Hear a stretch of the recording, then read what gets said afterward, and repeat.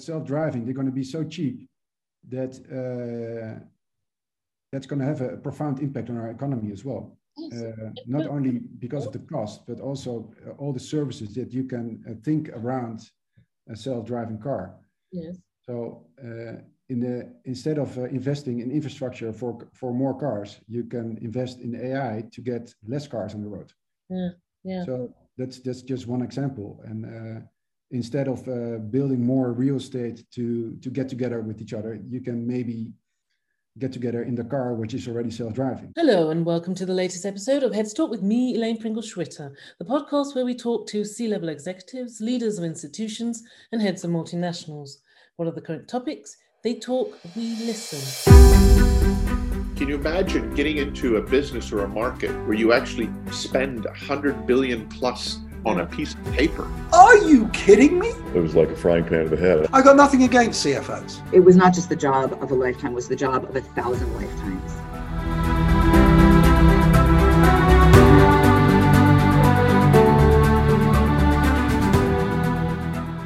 My guest today was the CEO and now the Chief Visionary Officer of one of the largest electric vehicle leasing companies in the world. He and his co-founder have some extraordinary plans ahead with autonomous vehicles, and I'll do my damnedest to find out all about this for you, dear listeners. So brace yourselves for a conversation about RoboFleet, and do follow the hashtag. This is the continuation of the Automotive Series 2022 on Heads Talk today, and our conversation will be full of detail, gems, and takeaways. But before we get into that, here's a brief message. Heads Talk podcast with your host Elaine Pringle-Schwitter. Florian Minderop is the co-founder and the Chief Purpose and Visionary Officer of Mr. Green, a Dutch-based Tesla fleet operator. Current figures show that Mr. Green has nearly 4,000 current model Teslas on lease. We'll find out more about this. Florian's company's brief description is renewable energy semiconductor manufacturing. And I also read a caption, and I quote, Mr. Green is building a European EV robo-fleet. In my research, I can guarantee you that Mr. Green is doing more than that, and Florian will tell you what I'm talking about. Prior to this, Florian has spent a number of years in various sectors to include financial services and oil and gas. I could list a lot more about his career, and I've even got the data with me, but on this occasion, I think it's best coming from him. Quite a story to be told, and we will get into that during the course of this discussion. Academically, Florian has a BSc and MA in economics. Let's hear from him about the topics in this series of Heads Talk. So without further ado, I'd like to welcome Florian to Heads Talk. Delighted to have you here today. Well, thank you very much for having me. I'm very delighted to explain a lot about what we're doing within Mr. Green. Well, I'm looking forward to it. Okay, the service you provide or will provide is really the premise of my uniformed final question in this series. Therefore, this whole episode will be about this and the various challenges in this space. So first of all, please, for my listeners, provide us with a brief description and an introduction to your organization and the business model. Yeah, I'm very happy to do that. At first, to describe our company, we are a mission-driven company. So our purpose is to accelerate the world's transition to sustainable energy. And we use our hashtag #EndFossilFuel. And that's what we are living, what we're doing. And there's an existential crisis that we are living in, and it started already, I think, a few decades ago. And we started our company 15 years ago. And we're trying to combat rising oil prices. We try to combat global warming and air pollution. And we actually think it's not only that crisis, but it's more of a leadership crisis. So we're actually very hopeful, because we think that the next generation is actually leading from the heart. And we have always made our decisions from our heart as well, and from our consciousness. And so we are very hopeful. And I think hope is very important in these times. So and we found a terrific partner in that, Tesla, and with the support of Elon Musk, of course, which we learned that his mission and his vision is corresponding with our own mission and our own vision, and we are actually learning from each other, and we are learning a lot from Tesla, but also from the community around Tesla. We call them the Elon fanboys. We are one of those. We are one of the Elon fanboys, and we are very, very bullish on what's in front of us for the next 10 years. I think the technology is going to play a huge part in addressing the crises that we've been talking about. We are here now for 10 years. Our story is that we started as a pioneer in electric vehicles in Amsterdam, in Europe, in the Netherlands. And I think we are one of the founding fathers of electric mobility in the Netherlands. And we've done a lot in the first years. We're like a kind of missionaries, starting every kind of thing in order to get rid of the chicken and egg problem, which was either do we have enough charging infrastructure or do we have enough cars? Let's expand on this in terms of Mr. Green. You said you started 15 years ago. This is 2007 we're talking about. You started in 2007. That's quite early in the game. What were the options there, even product options? Well, there were always enough options if you look at it from an entrepreneurial standpoint. So we were already talking with the municipality of Amsterdam to see how we could help the early adopters of electric transport, and in those days it weren't cars, but it were electric scooters, for example, and electric bikes, and the first neighborhood electric vehicles. And we said we need charging infrastructure for these people.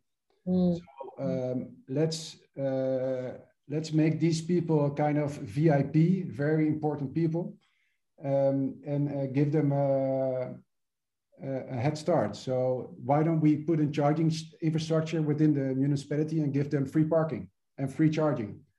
And the municipality was actually very, very happy to offer that to those people instead of giving them a fee for entering the municipality with the gasoline car. So they could actually bring a positive signal to the world. Yeah. Okay. So, am I right in saying you work both with corporations and private individuals? Yeah, so that's how we started. We started with municipalities, and but we started with a leasing concept.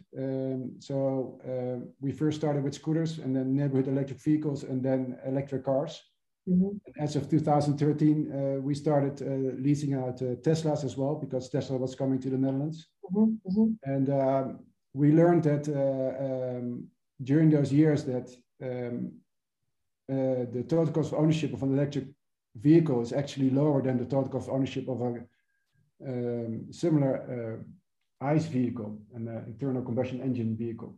I think it's the one-off cost that puts people off when you look at electric vehicles, because they're quite expensive. So your leasing option is almost a godsend. Exactly. So sorry.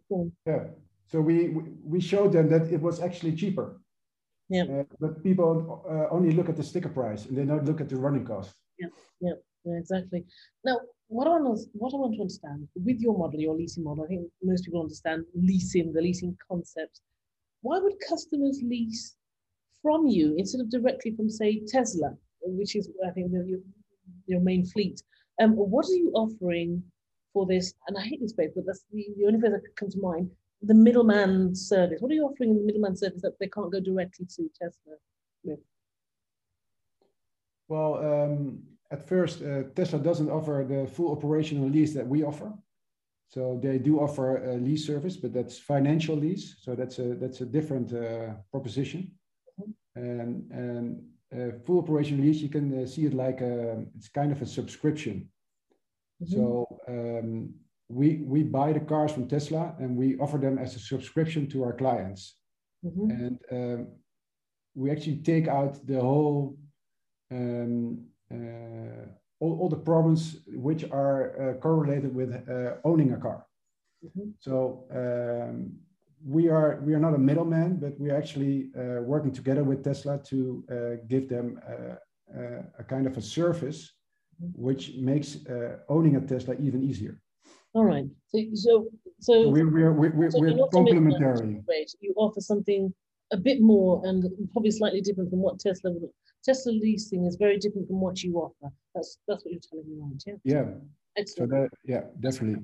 So we are more of a service company than Tesla is. Tesla is more a production company and offers their products with a financial lease, but we also offer all kinds of different services like problems when you have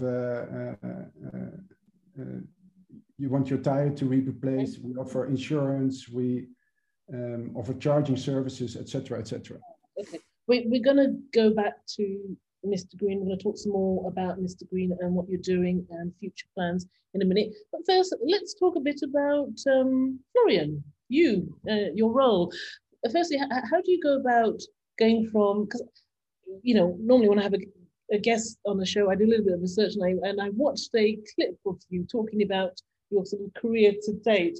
I thought that's pretty interesting, and I want to know how do you go from economics and banking to oil and gas to a sort of a complete full circle now to the electric vehicle sector, and what is the role of the Chief Purpose and Vision Officer for Mr. Green? I've never had one of those on Heads Talk before, so enlighten my listeners to the position and content.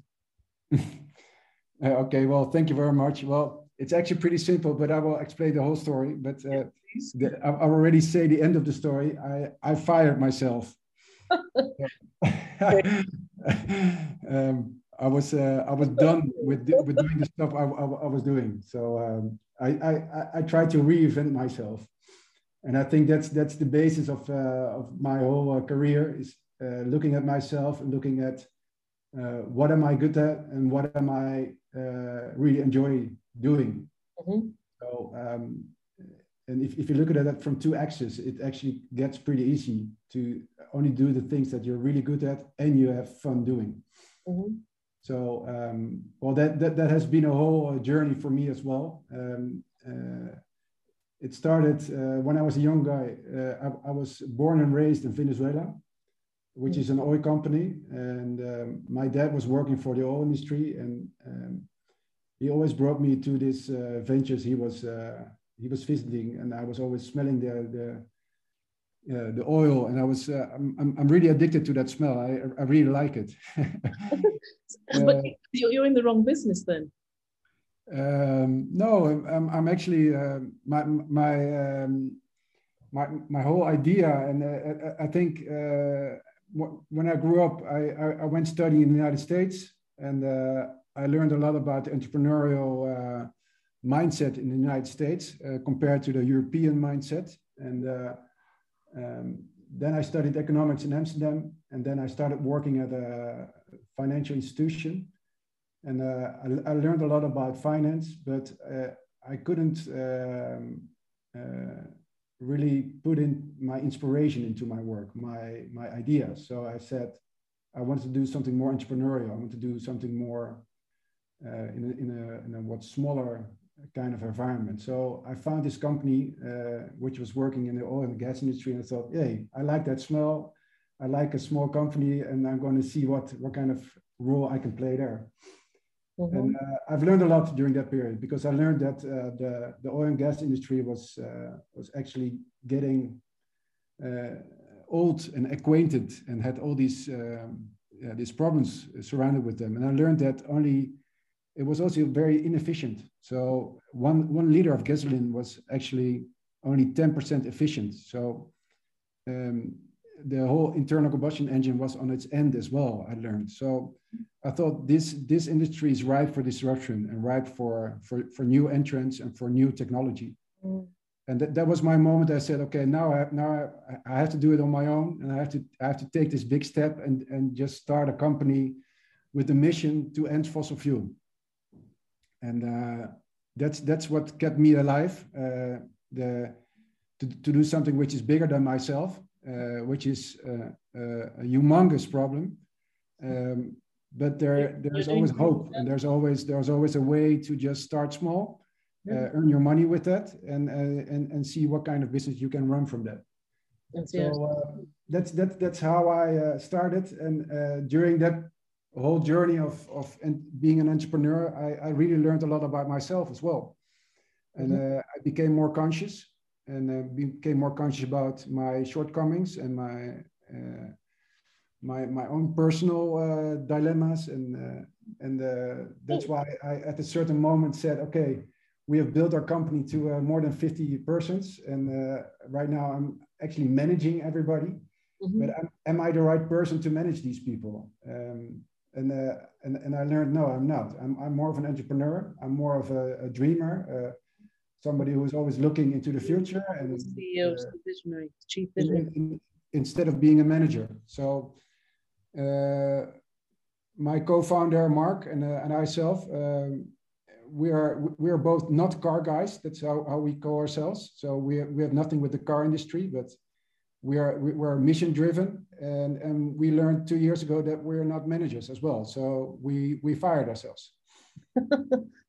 but yeah, because I saw that you were in the CEO position, and then you moved from the CEO to chief purpose and visionary officer. I think I understand that, because you're more sort of you're sort of thinkers and innovators, as opposed to day-to-day management of the actual business that's been created. That's what I assume. That's what was going on in your mind while you've moved from that. Am I right in saying that? Yeah, definitely. And we also wanted to make more time for ourselves to actually do the thinking and do the most difficult part is trying to figure out what we are going to be in 3 years and in 5 years and maybe in 10 years, instead of only doing the day-to-day things that actually being proactive instead of reactive. So it's interesting, because now it's no longer sort of a job and a career. It's almost a mission and stroke purpose. How, and I've read somewhere about the mission of Mr. Green. I think you stated probably, sometime that time ago, that Mr. Green will not rest until the use of fossil fuels for mobility disappears from the face of the earth. A grand statement. But how do you feel that's going in terms of what you're doing? Well, I'm once again, I'm saying the word hopeful, but I'm very hopeful at this moment, because the tide has changed. I mean, I think 7 years ago we were still swimming against the tide, and at this moment we're surfing on a tsunami, and everybody is starting to get awake, and everybody is awakening themselves from, hey, we have to stop burn fossil fuels.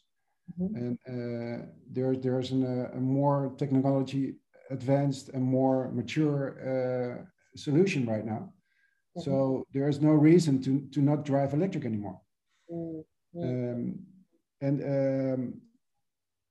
That's why we also entered a next phase, that we learned that it's not only that we're getting into a world where everything is going to be electric, but everything is going to be autonomous as well. So that's where we got new energy again. And we said, yeah, I'm glad you've mentioned that, because that's the next question, and really what the listeners are waiting for with this. It's all about AVs. And so where does the autonomous vehicle come into your current offering, if at all?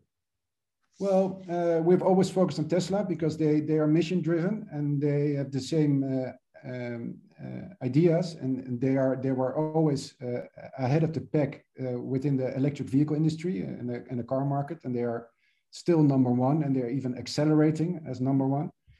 But they brought into their world that they also want their cars to be autonomous 3 years ago. And we learned a lot 3 years ago that, wow, if this is going to be the new future, this is going to really disrupt everything. Because if a car is going to be self-driving, then the whole business model is going to change. And yes, indeed, I can imagine.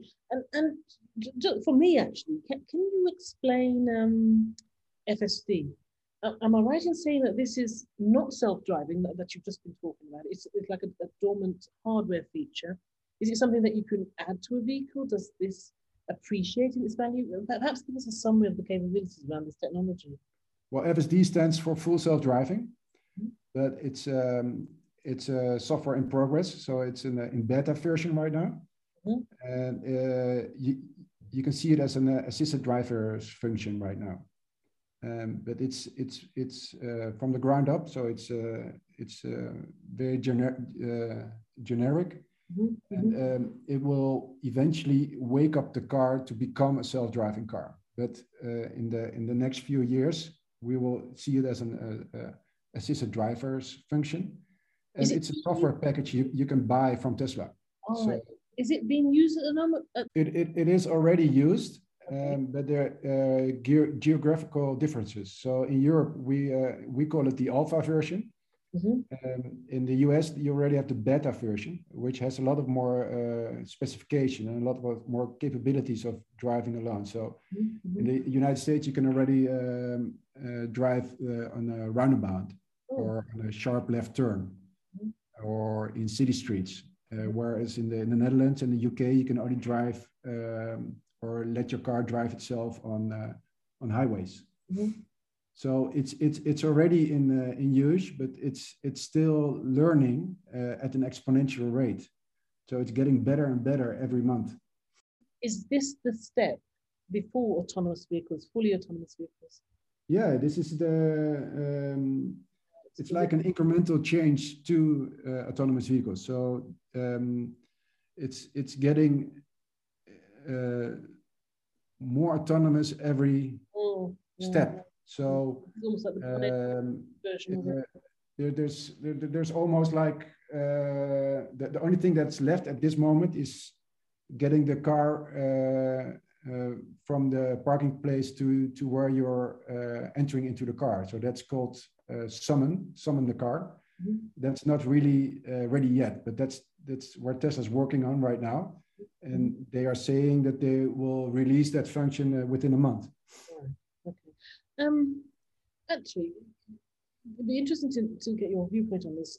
To get to that fully autonomous driverless taxi and leasing service that you want to do with Mr. Green, what does that really entail, and who are the main stakeholders here? If you could just paint a summary picture of the enormity of that for starters, and what does it entail?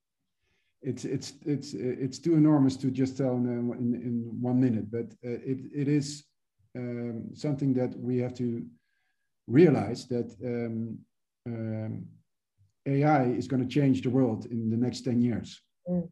And it's going to change the world in an exponential rate. And self-driving is just a subset of AI. So AI is going to be it's going to be a part of our society. So you take 10 years. You don't think sooner? Oh yeah, definitely. But in the next 10 years, it's going to happen a lot. That's what I mean.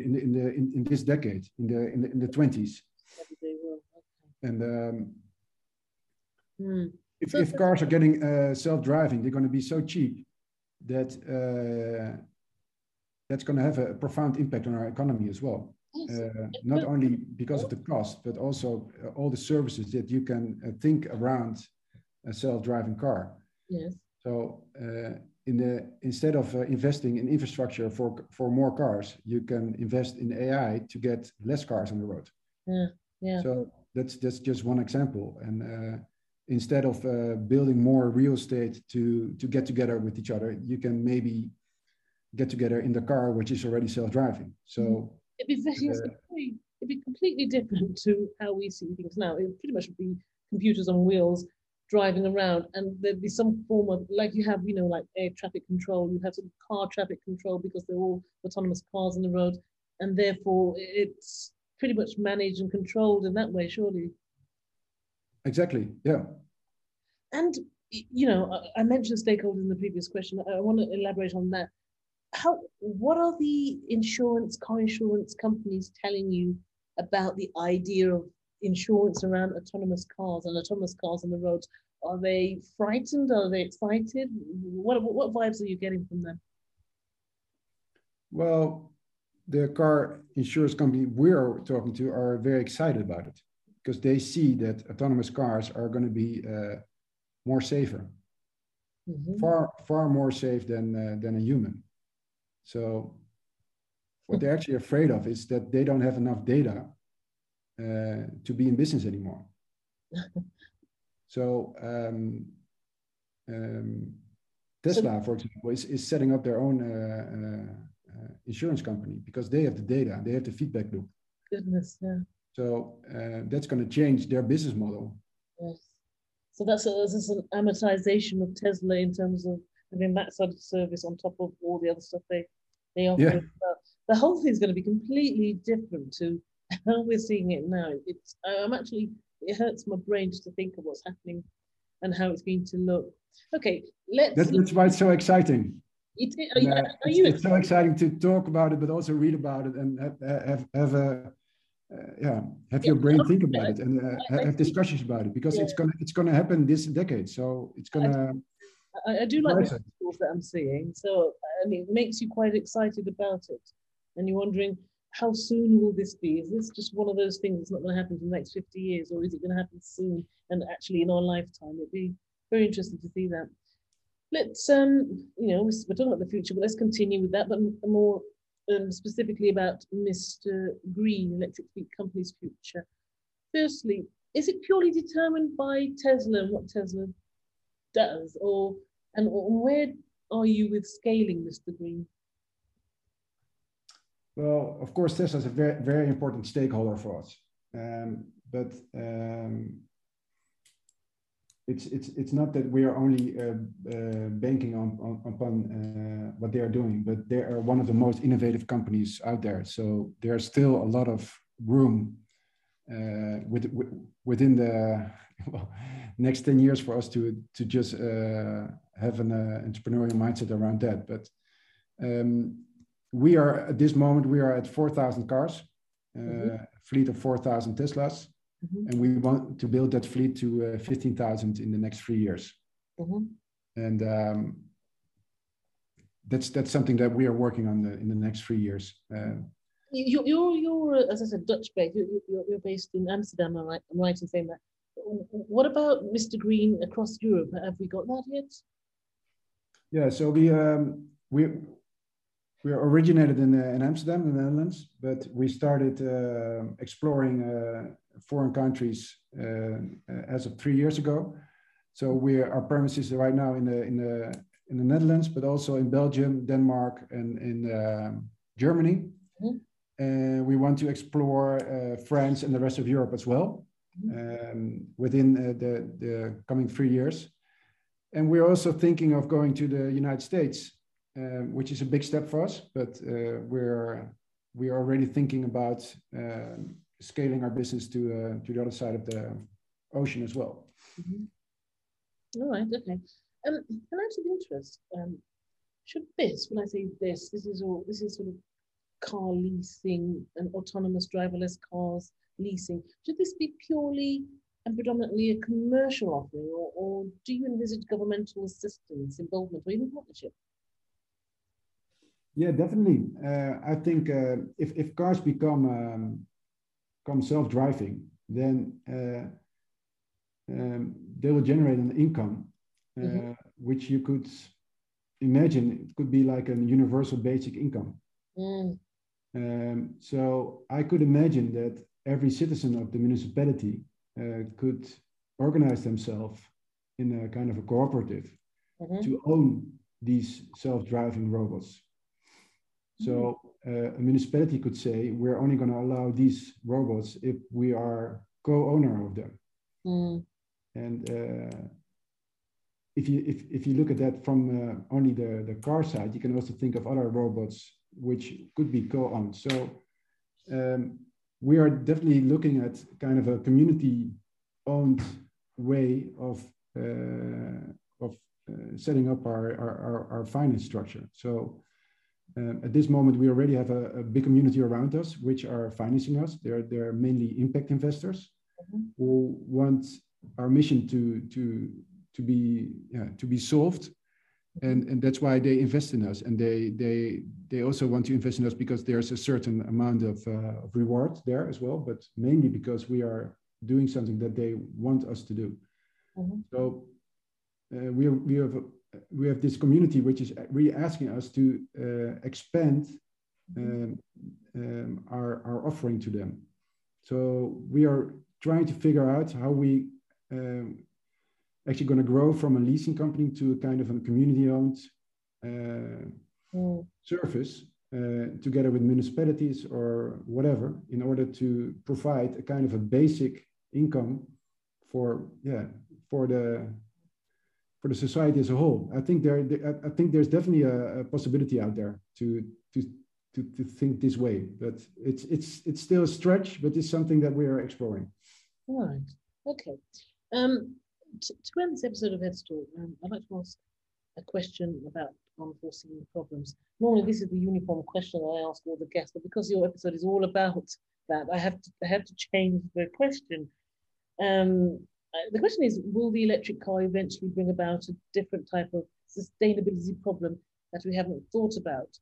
Please answer that question. Or perhaps will the autonomous vehicle eventually bring about a different type of sustainability problem that we haven't thought about? Yeah, I think both. So first, electric car. And the electric car, it's actually you said a computer on wheels, but I always say it's also a battery on wheels. So if we want to adopt alternative energy sources, we also need intermittent battery capacity. So we needed a lot of batteries in order to change from fossil fuels to alternative fuels like sun and wind. So if we need a lot of batteries, why don't we use the batteries which are already in a car? And how good is it to have a battery which is on wheels? Because then you can bring the battery to the place where it needs to be. If it's not self-driving, it's actually, there's a lot of friction to get those batteries to the place where we need them. But if they are self-driving, it's going to be easier. So I think that's going to be a huge role, which, well, the industry understands it, but the society doesn't understand it yet. Yes. Interesting with your answer. Quite a few interesting answers to that, because I've interviewed one or two guests for this new series, and they've come up with some interesting thoughts and worrying thoughts about that.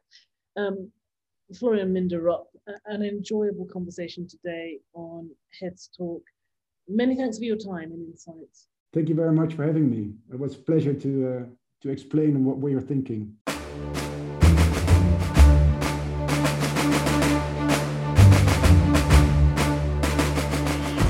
Thanks for joining me today on this episode of Heads Talk. Don't forget to subscribe to the show via my website, elainepringle.com/Heads Talk, or wherever you get your podcasts.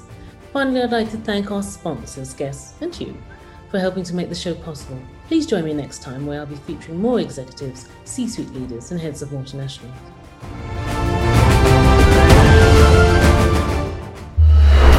Heads Talk podcast with your host Elaine Pringle Schwitter.